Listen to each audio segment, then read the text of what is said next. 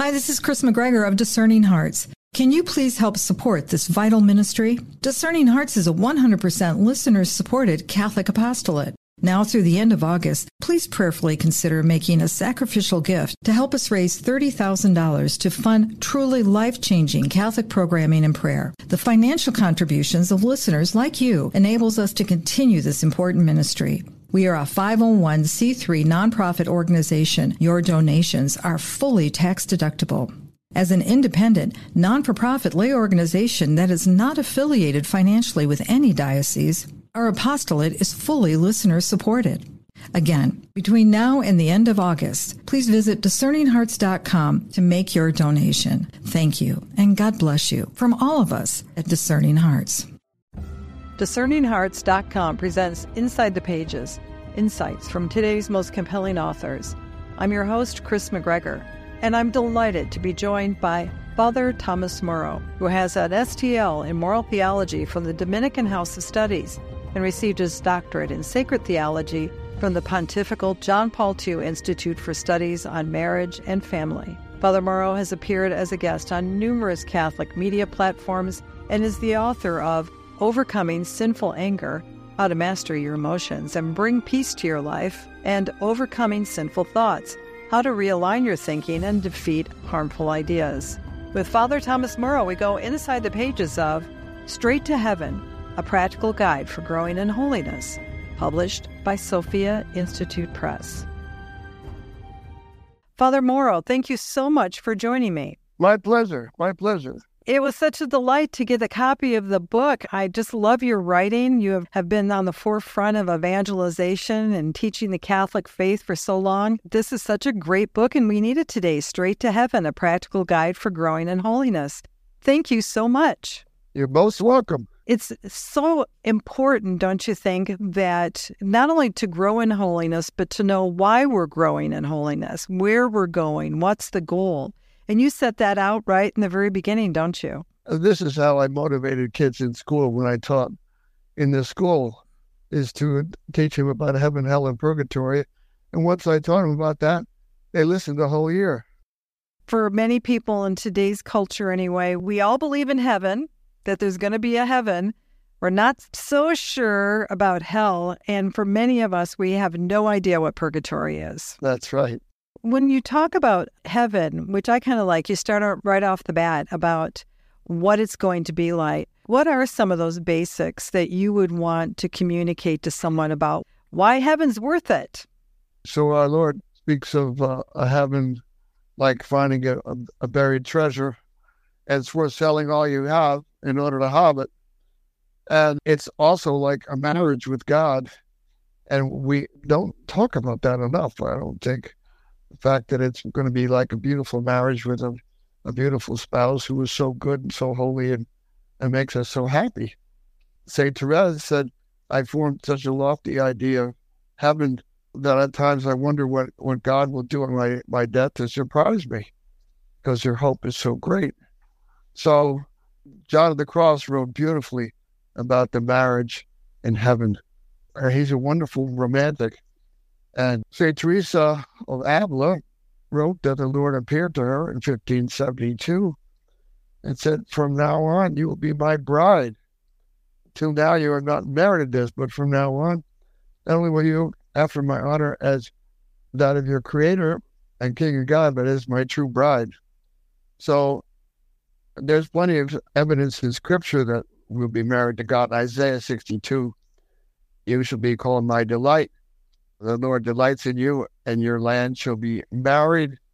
Or as a young man marries a virgin, so shall your God marry you. As the bridegroom rejoices in his bride, so shall your God rejoice over you. So there's plenty of evidence in Scripture that we're going to be married to God. But I don't think people think enough about that he wants us this intimate relationship, which is so beautiful and so delightful. That we forget that because perhaps we priests don't talk enough about it. I was really struck when I was reading your book, Father, that in this imagery of the divine marriage and having that connection to heaven, I can't think of anything more wonderful than to be in union in love. because as St. John says, God is love. And so in that divine marriage, it's a sharing of love. And that in itself, wouldn't that be the best place to be for all of eternity? Absolutely. Absolutely. And the nice thing about heaven is that there's no time there. Everything is compressed into the present. So everything's happening at once. You don't have to wait for anything. You don't have to clean anything. You don't have to repair anything. Everything is right there, and everything is happening at once. But a lot of things are happening. It's not to say that they're not happening. They're happening in an instant. St. Paul told us, no eye has seen, no ear has heard. It's hard for us to fathom it, isn't it? Yeah, I think we come up with our own ideas. Sometimes we think from our own vantage point that if I go to heaven, I'll have the riches. I'll have the nicest house. I'll have the nicest car. Everything will be happy. And it's so much deeper than surface items, isn't it? Absolutely. That's true.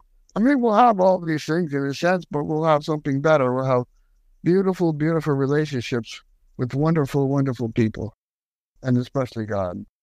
Yes, we want heaven in a very real way, but we don't really want to discuss hell, do we? The reality of that is a real possibility if that's what we're going to choose. That's right. People they have a tendency to shy away from that, whereas that's very strongly mentioned in Scripture. And that's when we get in trouble, when we forget about Scripture and we start coming up with our own ideas. You can't get around that. It is mentioned by our blessed Lord, isn't it? Yeah, between 25 and 30 times in sacred Scripture. He does mention heaven about 170 times, so the emphasis is on the positive, but he does not leave out the negative. That's, I think, so confusing for some, because when we talk about the negative, it's a loving warning, isn't it? Because ultimately, isn't it true, Father, that if we end up in hell, we've chosen that? Everything has kind of set our hearts towards that. Yes. And in a sense, we choose hell because we refuse the riches that God has offered us in being with him forever. And so the problem is, the reason there's a hell is because we have freedom. And freedom is a good thing, but it's not an absolute good. It's an instrumental good. We can use it for the wrong thing. And so if we use it for the wrong thing, we get in trouble. We use our freedom to not love God and not love our neighbor. Well, then we have to suffer the consequences. But the only way that there can be a hell is because there's freedom. And we have a choice. And we have to make the right choices. It's a reality that I'm glad you brought forward the doctors of the church, whether it be Bernard of Clairvaux or Teresa of Avila. And you have an extensive quote from St. Francis de Sales. And these are extraordinary saints who give us a very important warning. Absolutely. St. Francis de Sales has a whole chapter in the introduction to the devout life on hell.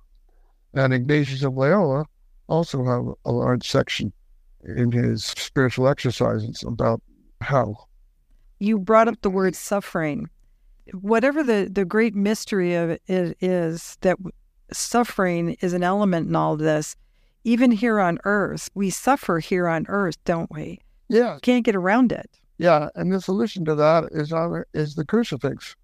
Jesus suffered because of sin, and St. Peter said, Christ suffered for you and left you an example that you should follow in his steps. So we have to share in that redemptive work, not nearly to the extent that Jesus did, but to some extent. Yeah, we have to help make up for sins of the world. Maybe not our sins, but maybe our sins too. But all the sins of the world have to be made up because God is so good, he's committed to justice. He is, and I think that's one of the reasons, isn't it, that not only the justice, but also his great mercy, that we would have the opportunity in what is still very much a dogma of the church is purgatory, the existence of that existence, and where Christ helps us to heal. But it also involves the suffering because of the choices that we made here on earth. Yes, atonement. We have to make atonement. Jesus took on most of the atonement for sin. We have a relatively small amount to make up in purgatory, which is very, very arduous. And people that say they just want to go to purgatory are really very mistaken, because it's not the kind of place you want to go to. It's painful. The section that you have of Thomas Aquinas' teaching on that, even now in our own lifetime, haven't you experienced this, Father, particularly with penitents that you might have spoken to, where there a realization of the pain that you caused another, or the experience of pain that because of other people's choices on the soul, it causes emotionally such an agony. Imagine that when you don't even have the body in the senses, that it's just sheer the soul coming to an awareness of the pain that it's inflicted on others. Yeah, absolutely. And the fact that Jesus said, you must love God with all your heart, soul, and mind, love your neighbor as yourself. If there weren't a purgatory, what would be said about people that love God a good amount and the neighbor a great amount, but didn't live with all our heart, soul, and mind? We either have to contradict God, or we have to deny, that there is a purgatory. You can't do that. God must be respected in everything he said, everything Jesus said. We'll return to Inside the Pages in just a moment. Did you know that Discerning Hearts has a free app where you can find all your favorite Discerning Hearts programming? Father Timothy Gallagher, Dr. Anthony Lillis, Monsignor John Esseff, Deacon James Keating, Father Donald Haggerty, Mike Aquilina, Dr. Matthew Bunson, and so many more. They're all available on the free Discerning Hearts app. Over 3,000 spiritual formation programs and prayers, all available to you with no hidden fees or subscriptions. Did you also know that you can listen to Discerning Hearts programming wherever you download your favorite podcasts, like Apple Podcasts, Google Play, iHeartRadio, Spotify, or even on Audible, as well as on so many other worldwide platforms? And did you know that Discerning Hearts also has a YouTube channel? Be sure to check out all these different places where you can find Discerning Hearts Catholic podcasts dedicated to those on the spiritual journey.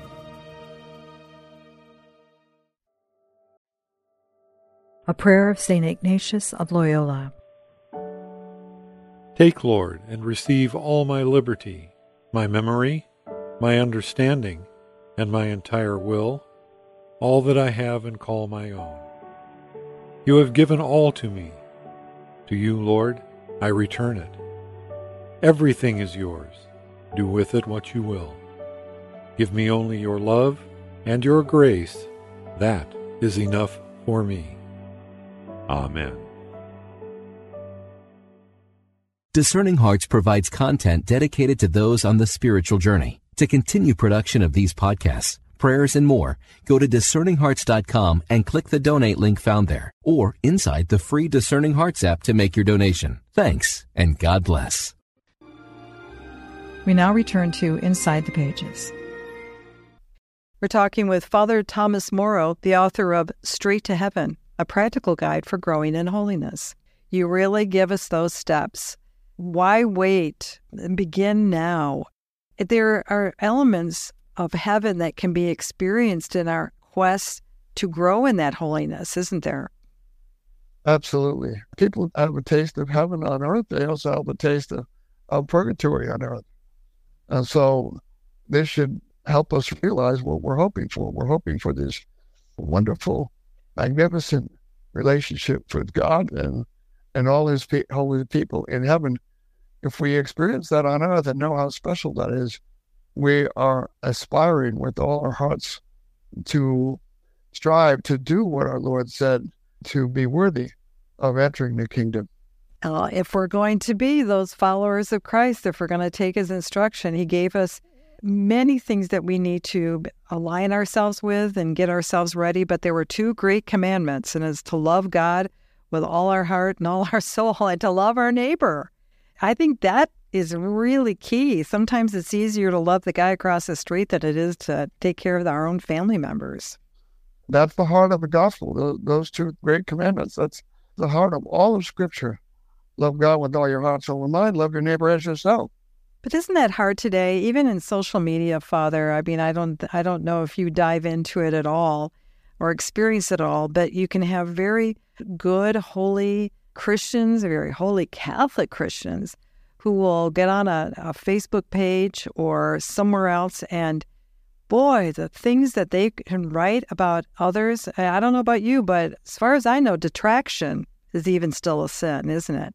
Yeah, luckily I don't experience much of that, but yeah, among the general population, yeah, there's a lot of that. And we got to realize that we have to love not only our friends, but our enemies as well.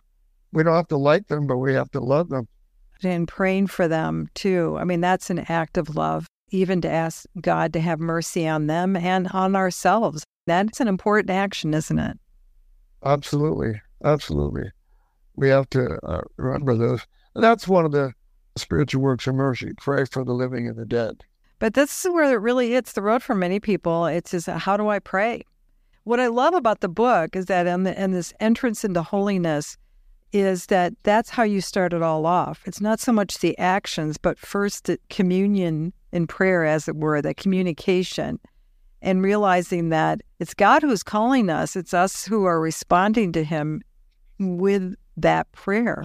Starting out with prayer is an important thing for people to begin this growth in holiness. Everybody has to start somewhere. I do recommend to parents that they provide incentives for their children to start praying. And the reason is this: you can't keep giving incentives to your children forever on prayer. But what happens is once they experience prayer and realize that it's not so bad, and God gives consolations to people when they start praying, that when the time comes and they really need the prayer, they know how to do it, and they know that it works. So it's important for parents to provide all kinds of incentives to their children so they will start to pray. And I used to, when I taught in the school, I would offer rewards for the kids if they would pray 5 minutes a day for a whole month. And I noticed that the third graders did a lot better than the seventh graders. So, of course, I had to up the incentives for the seventh graders. I had to offer them pizza for the whole class. Seventh graders finally got it, but sometimes it was difficult for them. As you point out, Father Morrow, in Straight to Heaven, a practical guide for growing in holiness, there are different methods of prayer. As we grow in prayer, sometimes our conversations with God changes, whether it's the vocal prayer or maybe we'll enter into meditation, contemplation. So what it looks like can be praying the rosary. It can be entering into Stations of the Cross. Praying the rosary is one of the most important types of prayer because it's meditation. And the saints have written so beautifully about the rosary. John Paul II said it was his favorite prayer. St. Francis de Sales said the best way to pray is to pray the rosary.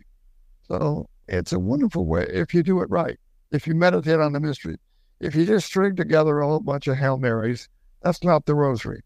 Pope Paul VI said the rosary without the meditations is like a body without a soul. So it's so important that we work on this prayer. And this is the prayer that Our Lady gave us at Fatima. She reminded us that she wanted 5 mysteries of the rosary every day for world peace. And today, we need to pray harder than ever for world peace because of what's going on. It takes a commitment, doesn't it? Yeah, you have to make a commitment. If you just say, well, I'm going to pray when I can, or I pray when I feel like it, that's like telling God, well, if I have time, I'll pray to you, but if not, I'm going to leave you out. That's not a good relationship. That's not good enough for God. He wants us to make a commitment and fulfill our commitment every day without fail. So we need to make it a priority. That's how we make God first. Not by praying for 3 hours a day, which would be good, but by committing to pray a certain amount of every day, starting with a small amount, maybe 5-10 minutes, whatever, and then every year growing in that.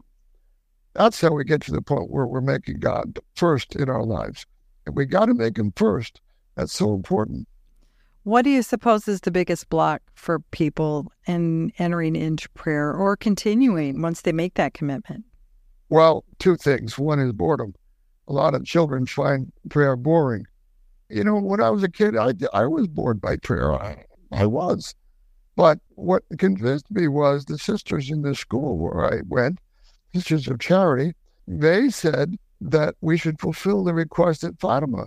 And if you want world peace, you better do your part and start praying the rosary.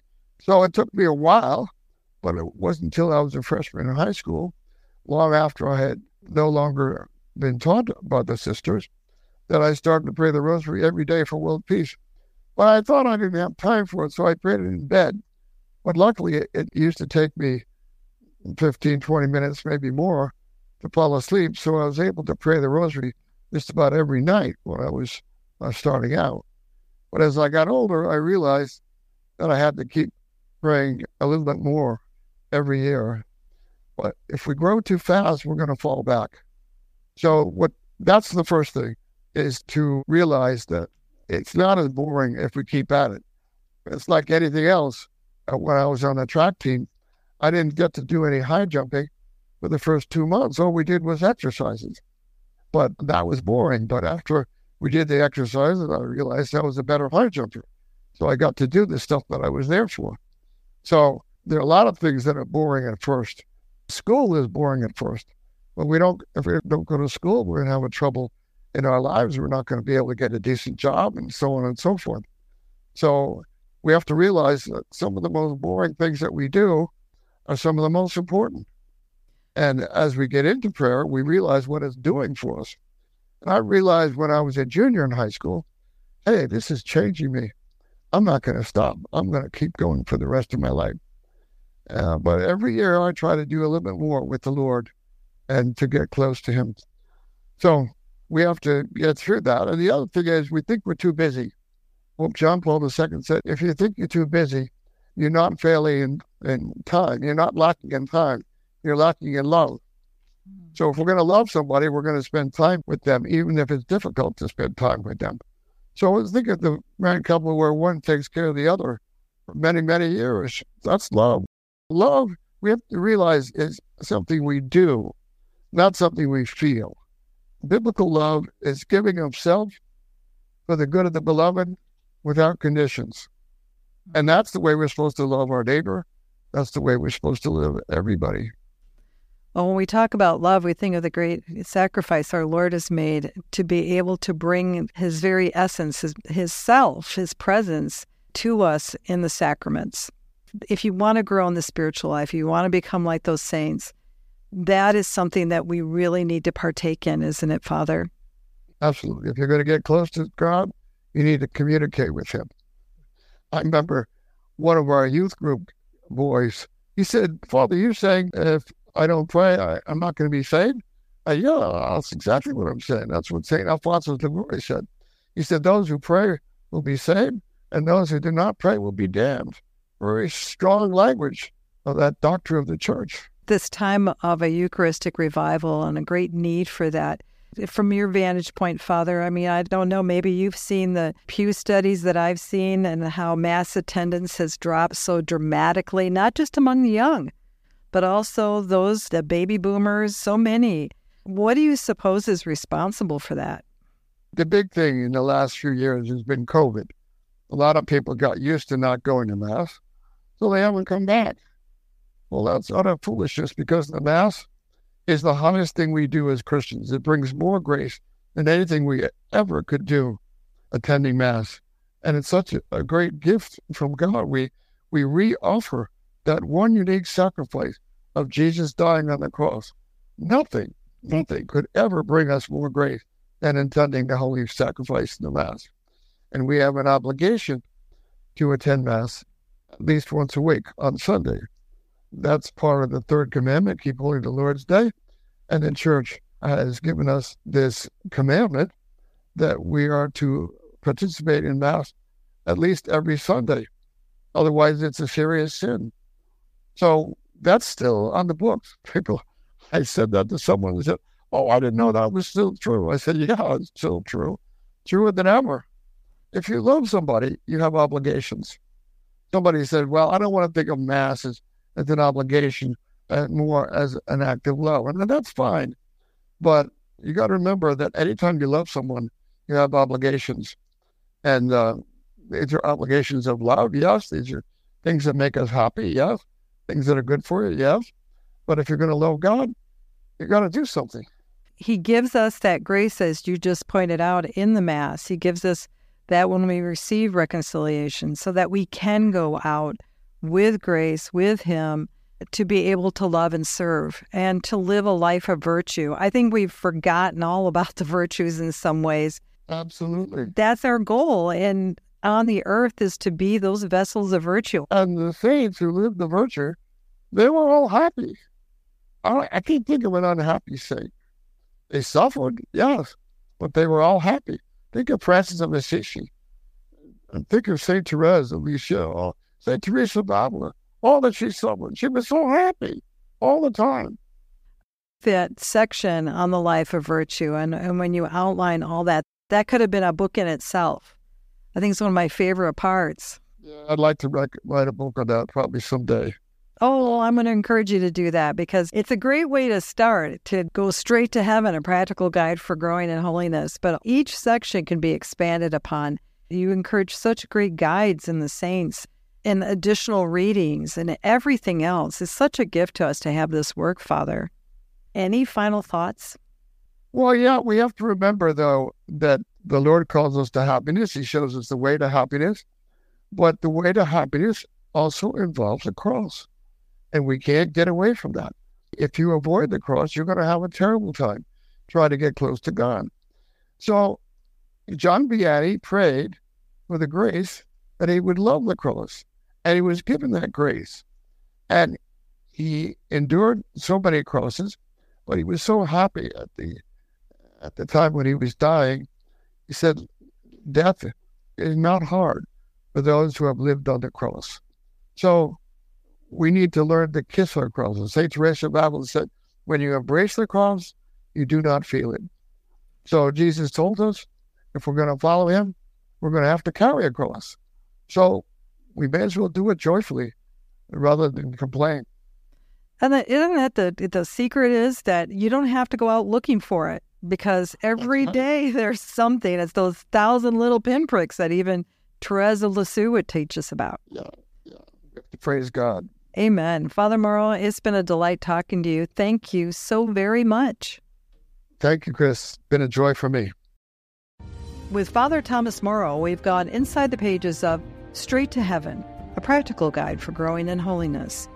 To learn more about this book or to obtain a copy, go to sophiainstitute.com, the website for its publisher, Sophia Institute Press, or you can find it at any fine Catholic bookstore. To hear and or to download this conversation, along with hundreds of other spiritual formation programs, visit discerninghearts.com, or you can find it within the free Discerning Hearts app or wherever you download your favorite podcast. This has been a production of Discerning Hearts. I'm your host, Kris McGregor. We hope that if this program has been helpful for you, that you will first pray for our mission, which is to offer authentic and rock-solid spiritual formation freely to souls around the world. And if you feel us worthy, please consider a charitable donation, which is fully tax-deductible, to help support our efforts.